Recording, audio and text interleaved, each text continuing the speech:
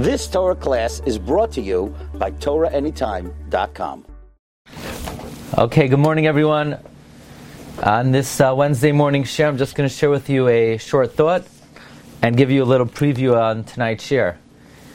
So tonight begins the period known as the 3 weeks, the Bein HaMetzarim. And it's one of the most constraining times of the year, if not the most. Mitzarim are limitations, constraints. In fact, the Sifrei Chasidus tell us that there are different times in life. There are times of gadlus, times when we're operating in greatness, and times of katnos, times where we're, so to speak, we're much smaller, we're mitigated. In fact, the Reb Pinchas of Karetz points out there is no Zohar HaKadosh on the Parshios of the 3 weeks. There's no commentary of the Zohar, which reflects that it's a time that we're, so to speak, small. And at the same time, we always have to look at the chesed and the hatava that is latent in this time of the year. So it begins with the date of the 17th of Tammuz, and the Bnei Yissaschar points out that it's not coincidental that the luchos were broken on the 17th day of Tammuz. The Gemara in Tainis Daf Chavav Amud Beis brings that Moshe Rabbeinu broke the luchos on the 17th of Tammuz. Says the Bnei Yissaschar, this is no coincidence. The Gemara in Baba Kama Daf Nundaun Amud Beis asks, why doesn't it say the word toiv in the first luchos? We know in the second luchos it says Kabed esavicha v'yasimecha leman ya'arichon yamecha uleman yitav lach, that it should be good for you. But it doesn't say leman yitav lach in the luchos rishonos, only in the luchos shniyos. So the Gemara says, well, it was revealed and known before the Ribbon Shalom that the luchos were destined to be broken, and if it would have the letter tes, the word toiv, in the luchos rishonos, and they would be broken, so chas v'shalom, it would mean that there's no toiv for the Jewish people. That's the reason why it doesn't say toiv in the first luchos, only in the second ones. The second ones weren't broken, so it could say toiv. The first ones were broken, so therefore Hashem made sure it didn't say toiv, so that our toiv would not cease. Therefore, says Bnei Yissaschar, what day of the month were the luchos broken? On Toiv Tammuz, the 17th of Tammuz. Why? Because Hashem wanted to ensure that there would always be goodness for the Jewish people. So, in order to do that, Hashem made sure, number one, it would happen to the Luchos Rishonos, where it doesn't say Toiv, and number two,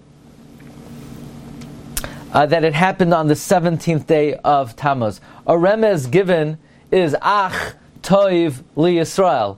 Ach, the 21 days of the Bein HaMetzarim Toiv are inherently days where HaKadosh Baruch Hu is anticipating goodness for the Jewish people. That's why when Aaron was asked to make the Egel, he responded, let's do it tomorrow. Chag Lashem Machar, a holiday for God tomorrow. What did he mean a holiday? It's not a holiday, it's going to be a fast day. But we have a tradition, the Chidah says that the Tzom Haravi, the fast of Tammuz, will be transformed and changed into a day of great celebration for the Jewish people.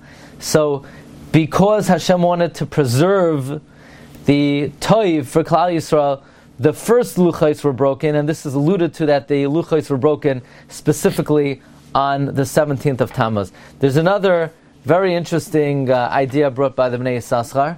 We know Chazal tell us that Kol mi shaloi nivna beis hamikdash biyamav ki'ilu nechrav biyamav.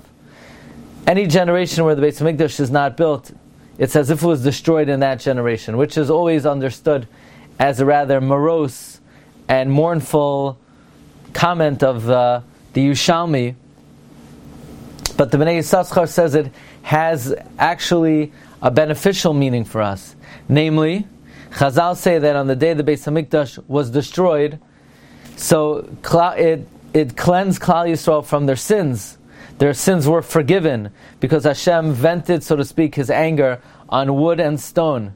So says Bnei Yissaschar, in any generation that the Beis Hamikdash is not built, Hashem considers it as if it's destroyed in that generation, and thereby He atones for our sin.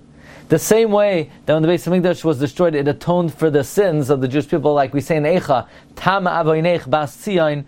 So too in any generation that the Beis Hamikdash is not built, it's Hashem considers it as if it was destroyed to atone for our sin. I want to invite everyone. You don't want to miss tonight's share at 8:30.